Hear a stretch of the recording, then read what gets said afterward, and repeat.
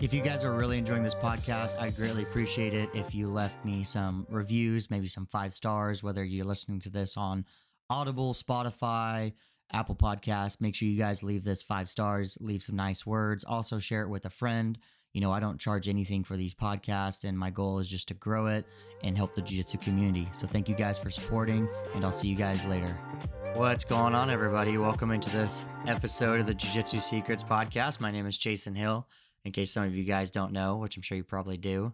So I love that the support for the podcast is growing. That makes my heart super warm, where my heart used to be. You know, nothing's there now after being ripped out from jiu-jitsu, but no, it's there. So I appreciate you guys sending me Instagram messages and emails and stuff, talking about how much you like it and giving me content ideas and topics. What's super funny now is, I don't know if it's just because of the podcast world, I don't really see this as much on YouTube, but people are like asking more about me and my background, and it feels like a really odd to share that kind of information. I don't know, but I guess that's probably a good thing to share with you guys. So I figure I would talk about a little bit of how I became a jiu-jitsu instructor and a funny story that happened to me during this whole transition period and whatever for jiu-jitsu. So, you know, I started training when I was, 18, 19 years old. And I was like a smaller, weaker kid, like most of you guys probably who started jiu-jitsu. I was 135 pounds, I think. And so I came in, I wasn't really sure what I wanted to do with my life. I just graduated high school, and, I had watched UFC with my buddies, but I hadn't really trained. I'd never done any martial arts, never wrestled, even though I live in Oklahoma. I had never done any of that. And so actually one of my buddies was supposed to go with me to my first jiu-jitsu class, and we drove by the gym, and this is so funny. Most of the gyms to this day, they're a little bit better now, but back in the day, like finding a gym schedule was like impossible. Like most jiu-jitsu gyms, even in 2009, like didn't have a schedule. And if they did, it was absolutely wrong. And like we tried to call so many times, and like no one ever answered. So this was like Fight Club, like trying to like find out what times this class was offered, anything. And there wasn't many gyms in the era that I was. There was only a couple. But luckily, I don't think I've ever even told my instructor this story, so he might get mad when I tell him this. But anyway, we showed up, and we showed up to a class that we thought was going to be there, but no one was there. Door was locked or whatever. So we turned around and left. And then I think I finally showed back up, and there was a class going on, and the guy was like, "Oh yeah, no, this is a kid's class. Like the adult class will happen at this time." I was like, "Okay, cool." So then I showed up and started training, and I actually started doing the MMA class, even though I didn't want to do MMA. That's what I started doing. And because that's what my schedule had allowed, the class was only offered at this time. I worked part-time, so I came in and I was doing that. And then I did that for a while. I did that for like 3 or 4 months. But one day that I came was like a purely grappling day. And I just like absolutely loved the grappling aspect. I thought the punching and kicking and the striking was cool, but I just really loved the grappling aspect. And then my instructor was like, "Hey, we're going to offer like a jiu-jitsu class, and we're going to split the mat and all this stuff." And I was like, "Cool." And so the MMA coach was like, "Hey, I think you should go do the jiu-jitsu stuff," because most of the guys in this MMA class, they are already like blue belts or roughly around that. And so I was like, "Oh, okay." So I went to go do the jiu-jitsu, and I'm lucky that I did that, because we ended up dropping the MMA program later and just went to a pure jiu-jitsu academy, and now I don't like getting my head punched in. So I continued to training, off and on. And then as my instructor's building up a school, he comes to me and says, "Hey, I think that you'd be a good instructor. You're here a lot. You're a young guy. I think this would be something that you'd be good at doing." So I was like, "Oh man, well, what does that entail?" And he was like, "Well, first step is we got to get you to a blue belt first." And I was a white belt. I was like a 4-stripe white belt. And at the time he was trying to implement a curriculum, and I knew jiu-jitsu, but I didn't really know the curriculum. So he's like, "Well, we got to get you to a blue belt. We got to get you caught up." And like, to me, I was just so excited, because I was going to get like private lessons, or I was just going to get fast tracked into becoming a blue belt, right? Not by just being handed to, but like I was training. And so like every night for about 3 weeks straight, our last class ended at 9:00 at night. And we stayed for 3 weeks, pretty much Monday through Thursday in a row, until about 11 or 12 o'clock every night after, working on stuff. And there was a group of us. He was trying to get a group of us ready because we were going to do this instructor certification camp. And so we had to get all of this done. So we had all stayed after. We were just like so tired for like 3 weeks, but eventually we got it done and we all became blue belts. And it was like, oh, okay, this is awesome. Like at least now we have a foundation, because he was wanting me to teach like kids classes and basics classes, and he was going to be teaching the advanced classes. He was a brown belt. So he was like, hey, I just want you to be able to kind of teach the basics class to newer people. And since you're a blue belt and you know the curriculum, you'll be able to do that. I was like, okay, cool. So anyway, we fast forward to that, and then we go to this instructor camp. So I think this instructor camp is in January roughly. And so I'd only been a blue belt for like a few months, maybe like 4 or 5 months. And so we're at this instructor camp, and this instructor camp is hosted by the Gracie Academy, or now it's known as Gracie University, but Gracie Academy. And I know they kind of get a bad rap in a lot of the jiu-jitsu realm. A lot of people think that they're car salesmen or whatever, and that's fine. You know, you guys can have your opinions, but personally, one thing that they do very well is they actually teach instructors how to teach.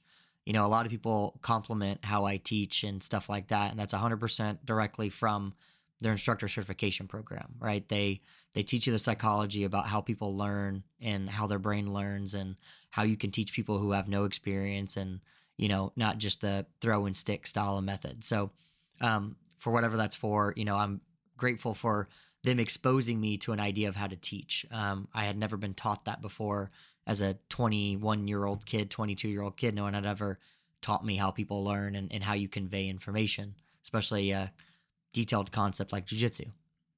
So, you know, we go and whatever. And one thing that they do is they assign you a technique to teach. And so what they do is they assign you this technique and they give it to you the day before. So this is like a weekend thing. So we got there on like a Thursday, and this camp was like Friday, Saturday, and then you could leave on Sunday. And so, you know, you get there Friday and they assign you a technique, and they say, okay, tomorrow you're going to come back and you're going to break up into small groups, and people are going to evaluate you teaching and give you feedback on all this stuff, right? So the technique that I got was a headlock escape, right? So I got this headlock escape from the being in the bottom of side control. So if you guys aren't familiar with that, that's basically where a guy wraps around your head and they're kind of squeezing your neck like an old school bully headlock.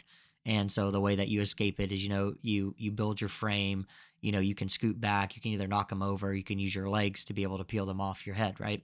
So escaping the headlock. And everyone in my group, and they had given us like numbers, okay, if you're this number, you're going to be doing this technique, this number, whatever. So everyone in my group was teaching the exact same technique, right? And so what happened was, as we're coming around and everyone's going through, I think I was one of the last people to go. Our group had like an odd number. Our group had like 1 or 2 more people in it than some of the other groups. So our group was running a little bit over. Well, at this time, I don't know if you guys know who this is, but there's the guy that started the UFC. His name is Rorion Gracie. So Rorion Gracie's son of Elio Gracie, and Elio and Carlos are the 2 most well-known figures who kind of started jiu-jitsu back in Brazil. And then Rorion moved to America. He started teaching in LA, and then he started the UFC. So he was the co-creator of the UFC. He wasn't the one that fought in it. His brother Royce fought in it, and his brother is Hickson, and his brother is Hoyler Gracie and Helson Gracie. So that's all of them. And so Rorion walks in, and Horion's a red belt and yada, yada, yada. So he's like a grandmaster, all of this stuff. And to me, I had never seen a red belt. You know, my instructor was a brown belt. So the only black belts I had ever seen were ones that had come in for seminars or who had just stopped by and visited. So of course you're kind of like in awe. You're like, oh my goodness, like red belt, that's so cool. Like, and it's totally prom photos, right? The guy's like in his 60s and he could probably still beat me up, but it's still like, you're like, oh man, that's just cool to meet somebody who, you know, essentially is a main reason why a lot of people are in jiu-jitsu right now. Whether you want to give the Gracie family props or not, or credit or whatever, you know, a lot of people that train jiu-jitsu to this day that probably had an impact on your life only are training because they saw the UFC. I know my instructor did. That's why my instructor started training. Thank you guys again for supporting the podcast. In case you guys didn't know, I'm really trying to work on growing my social media presence, either on Instagram and on Twitter. So make sure you guys give me a follow over there of @JasonHill is both handles. It's also in the show description. It's a quick way to link over. This is the best way to also ask me about questions or topics you would like future podcast on. Also, if you haven't already, make sure you check out the YouTube channel. It has a lot of these topics just in video format. It's just another medium for you guys to check it out. And so that is a good way to also get some jiu-jitsu help. So you guys can have your own personal thoughts and feelings about how they run the business of jiu-jitsu, or how they market jiu-jitsu, or how they teach, whatever. You guys can have all that. But at the end of the day, they did do a great service and put jiu-jitsu on like a stage like that, putting it on pay-per-view, UFC, all the stuff, right? So anyway, back to the whole teaching thing. So I'm there, I'm teaching, and Horian walks in, and he's kind of like walking around, and he's kind of shaking everyone's hand, meeting everybody. There's quite a bit of people there. I think there was around 75 people there, but we're all broke up into small groups. And so I'm about to start my technique. It's my turn to teach. And he's walking around, and all of them are walking around, and so I start going into the teaching part. And then, I kid you not, as soon as I'm teaching, Horian sits down and plops down like right in my group. And I'm like, oh my God, like this guy who's a red belt, and I'm teaching his father's art essentially, and his uncle's art, and did all this stuff. He's sitting down right here, and I'm trying to like convey this information as a freaking 22-year-old, 23-year-old blue belt, barely have hair on my face, to this guy that's whatever, I start like getting really nervous or whatever. And so partly I finished teaching and whatever. And one thing that you're supposed to do is after you get done teaching, you turn to the crowd and you say, does anyone have any questions? Now, remember, this is just like a simulated group. I'm not actually teaching to anybody. Like, I'm not teaching to students who are actually needing to practice the move, right? This is just like a simulation, and they're supposed to give you feedback. And so no one starts raising their hand, and then freaking Horian raises his freaking hand. And I'm like, oh my God, what kind of question is this guy going to ask? And he goes, what's the first thing that you're supposed to do when someone puts you in a headlock in this technique? And I had studied everything that you were supposed to say, man, like, guys, because I'm telling you, I knew the day before what technique I was going to do. I was going to teach. I was going to do all this. I took the time, I studied, and I like researched everything. I watched all the videos that they sent. I knew the curriculum. I knew exactly what they wanted thing. And the number one thing that what I could find anywhere was turn on your side. It's turn on your side and build your frame. That's what it said on everywhere. And so as soon as I said that, I said, turn on, well, and then you're supposed to repeat the question. Okay, so his question is what's the first thing that you do? And I said, turn on your side and build your frame. And he looked me square in the eyes, dead in the eyes, and goes, no. And I was like, what? What are you talking about? No. Like, I'm learning from people. I'm learning from your sons that are the ones that are conveying this information. And this is what's going through my head. I didn't argue with the guy, right? I was looking at this. He just goes, no. I was like, and I was like, I didn't know what I was supposed to say. Cause like, I didn't know if he was just joking, if he was like trying to be like a difficult student or whatever. And so he gets up and he walks over to me and says, okay, lay down. And so I lay down, and then he starts putting me into a headlock, and he goes, try to turn on your side. And dude, like, guys, I'm telling you, I know this is kind of cheesy, and he's an old man and stuff, and he's in his 60s, but dude, this guy had a headlock from freaking hell. I'm telling you right now. Now, obviously, if I was Gordon Ryan or someone like that, maybe I could get out. But dude, this guy had such a tight headlock for a 60-year-old man. It was ridiculous. And of course, like, I'm young, I'm like 140 pounds or whatever, and I'm whatever. And he goes, okay, try to turn on your side. And I couldn't turn on my side. And then I noticed he actually ended up kind of squeezing my neck. And it wasn't like it was hurting my neck, but it was like choking me. And he goes, do you feel the choke setting in? Like, almost like he's like trying to like he's like, oh, do you feel it setting in? And I'm like, yeah. So I start tapping. So he goes, the first thing that you got to do is you have to tuck your chin. He goes, because if you turn on your side, but your chin is up, they can still grab your head and flatten you out and squeeze your neck and choke you. But if you tuck your chin, you can then turn on your side and you don't have to worry about getting choked. And I was like, oh, it was an amazing teaching point.